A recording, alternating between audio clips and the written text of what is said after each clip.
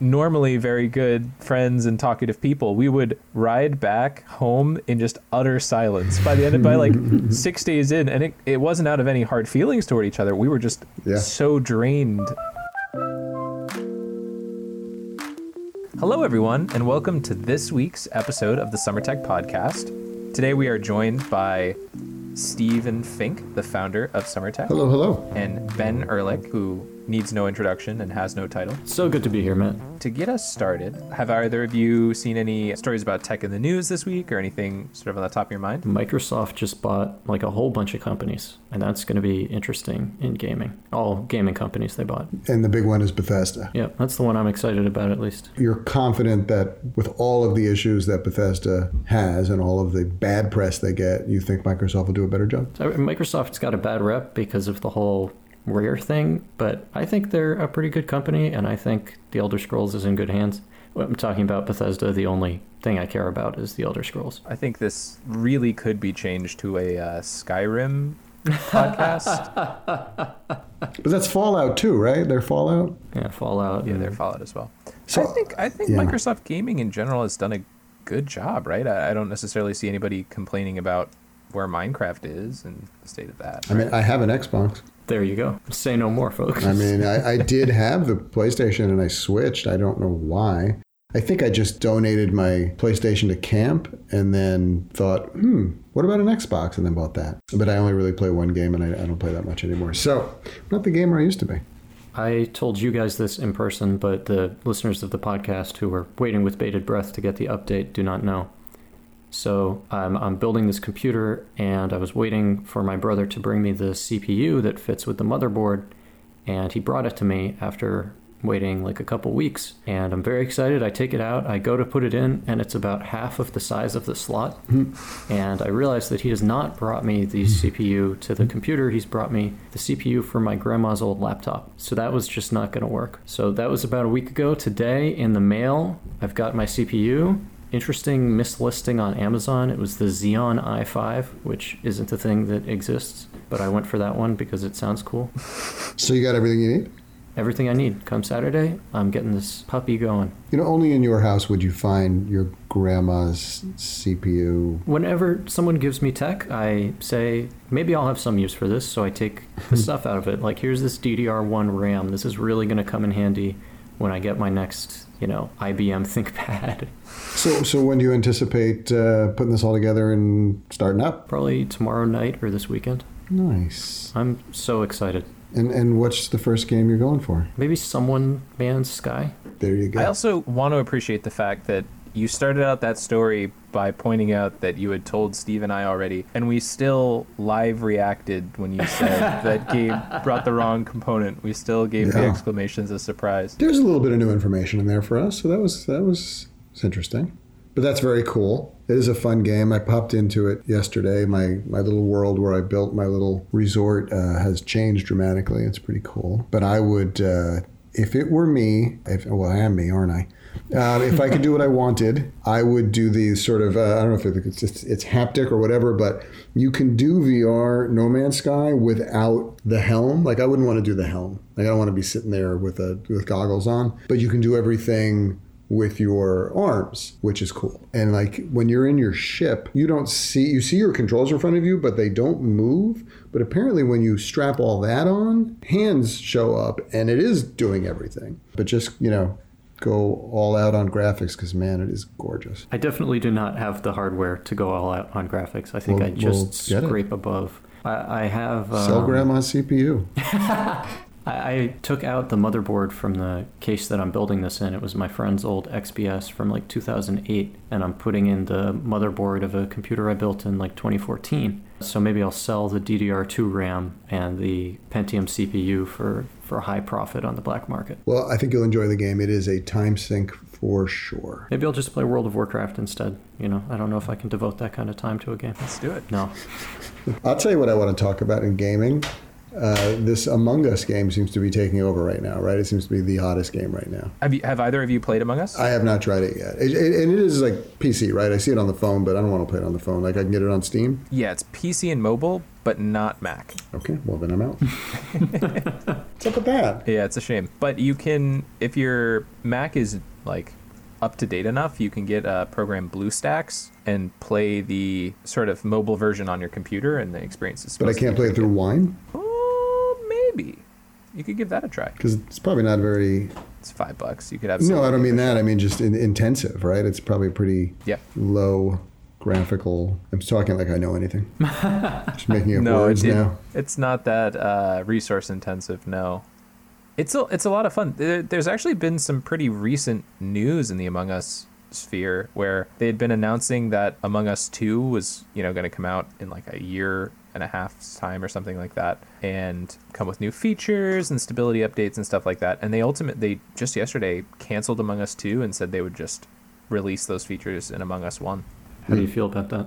It made me nervous. I have now some bad experiences with remastered games. I don't want this to be Among Us Reforged. So, can we talk about Warcraft Reforged just for a minute? Yeah, Ben. Just for a second. Please. How do you take a beloved game that is working, that has a community, and just rip it apart? How do you do such a bad job making a game look nice that you make it unplayable? Pretty insane. It's horrible. It looks terrible. It plays horribly. It's invasive. And it's like 30 gigabytes. And even if you don't have the Reforged version, you still have to download like 30 gigabytes of files. The amazing thing about Warcraft 3, the Frozen Throne, and the original, were how well optimized these games were. Like part of their endurance and its spread and why people were able to make all these custom maps and stuff like that is because this game could run on everything, And it's remarkable that the remastered has just turned this, 20-year-old well-optimized game into... flaming garbage. Yeah. Yeah, I did download it, and I don't know why I just got like 2 seconds in. I haven't really given it a real try. But I also didn't want to after talking to you about it. I'll tell you what I'm excited about is the idea that maybe the Warcraft 2 movie comes out.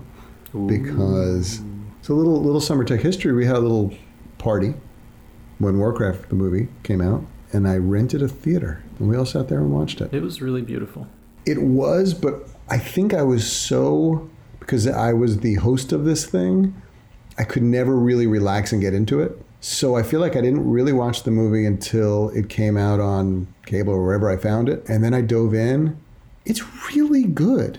Like it's strangely good. Like I don't get why people are panning this movie so much. I don't think they're really watching it, or they're just coming into it with an eye roll already. It's also, I have one of those TVs that can do 3D, and which is amazing, but it's also terrible now because nothing really offers 3D anymore. There's just like a few things. I think a PlayStation does. But Voodoo does, VUDU, and Warcraft, the movie in 3D is available there. Let me tell you, that changes everything. That's really cool. Yeah, I love that movie. I've seen it several times now. It's damn good. It also I'm also one of those people that sort of is lazy and doesn't get into the lore enough. So while I played Warcraft for years, I never fully understood the lore. So watching the movie really kind of helps with all that. I feel like if you have no concept of Warcraft lore and you saw that movie, you would be wildly confused. And yes. I think that's probably where the negative reviews come from. Yes. I mean, there's nothing more thrilling than the first time they fly into Stormwind and it's this real place. You're like, oh my God. Yeah, that is awesome. And to see the main characters that you've known for so long come alive and, have emotions is fun.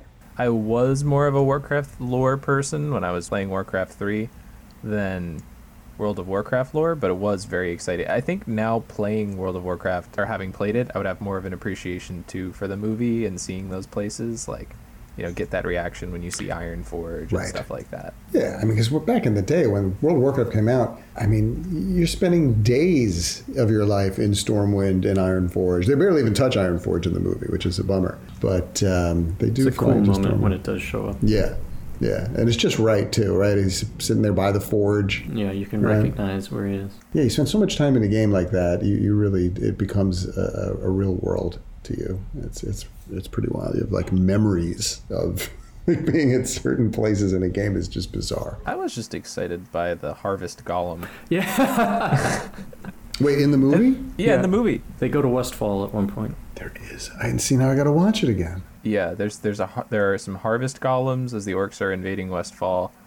Yeah, but is there anything worse than starting a new character and getting to that quest? Is there just anything like it's just like, oh god, I'm gonna do these guys again? Old Blanchie's feedback. Yeah, yeah. Westfall is like lovely, and I have great memories, but doing it every time is like, okay, here we go. I mean, World of Warcraft is not a fun game until Wrath of the Lich King. I think it's powered by nostalgia and the newness of it. Yeah. But if you go back and just look at it like a video game, it is not enjoyable until Wrath of the Lich King. So for our main topic today, I was thinking we could discuss just a little bit of the history of Coditum and how it got started. Because I think Coditum has a long and actually kind of interesting history that I don't necessarily... Well, I don't know. Interesting's a relative word. But it has a long history that I don't know everybody knows the ins and outs of. I'm happy to tell it. Yeah, so Steve, how did the idea to start Coditum... Where did the idea to start Coditum come from? You know, we started off as this tech camp, and our classes would just run as they would run in whatever ratios we had. And they were pretty big ratios, 8-to-1, 10-to-1 ratios. So often just one teacher per subject. And then as we grew and we brought on more and more staff and the leadership program came up, and I think we've talked about this on a previous podcast, we just got better and better at teaching coding. And so we got to the point, and I remember it. I remember being right outside in front of camp, and a parent saying the words, well, where do we go now? And it never even dawned on me before that to do something during the year. So I thought, oh, well, why can't we do this? And I reached out to my contacts at the college and said, can we rent a lab? And so that's what we did. And we called it CodeCraft. And I was like, that's clever. StarCraft was huge at the time. It's not pre-Warcraft, of course, but all of that, right? StarCraft, Warcraft was such a big part of our lives. So I called it CodeCraft. Didn't start a business, just, we're going to do this thing called CodeCraft where it's just show up and learn how to code. And I think some of my early teachers were... First year was Nathan, Andrew Willis, and me. Andrew, right. So, and we got the lab that was built in the old planetarium. They had this cool room that I loved. And one of the funniest parts of it was that these college computers, so we're using the college's computers, would wipe anything that you downloaded on them. So part of the day was showing up a few minutes early and downloading Eclipse on all the computers. Right, real fast, every time. And it was doing fine. It was great. We were still teaching in that 3-to-1 manner for the most part. My favorite thing about that room was when you stood right in the center of it. It had this crazy echo because of the shape of the dome ceiling. But I love that little room. It was in a different part of campus that was never an area we went to at camp. So it was like this whole other thing, this weird little drop-off place where you had to sort of meander through the building to get there and find the room. And then I went to see if I could trademark it, and sure enough, I couldn't.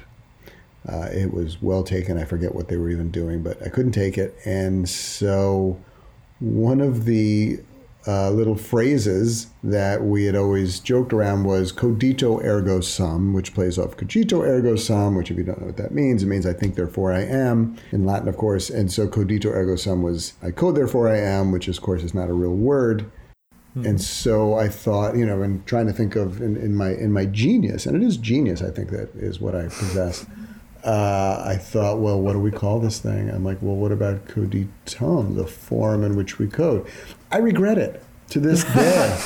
I regret it every day that someone I'm on the phone with and they say, is this Coditum? Is this Coditium? It's Coditum? It's amazing. Cape Coditum? People who have been customers for years don't say it right. So that's been a little bit of a, bane. And so, but here it is, and it has developed and changed with the pandemic and all these things. So it definitely has a life of its own, and it's affected a lot of people at this point, which is pretty cool.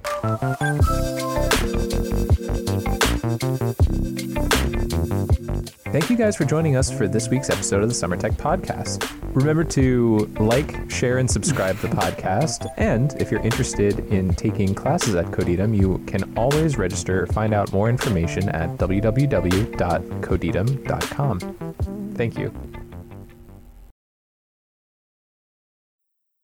Remember to... What am I asking them to? What's their call to action?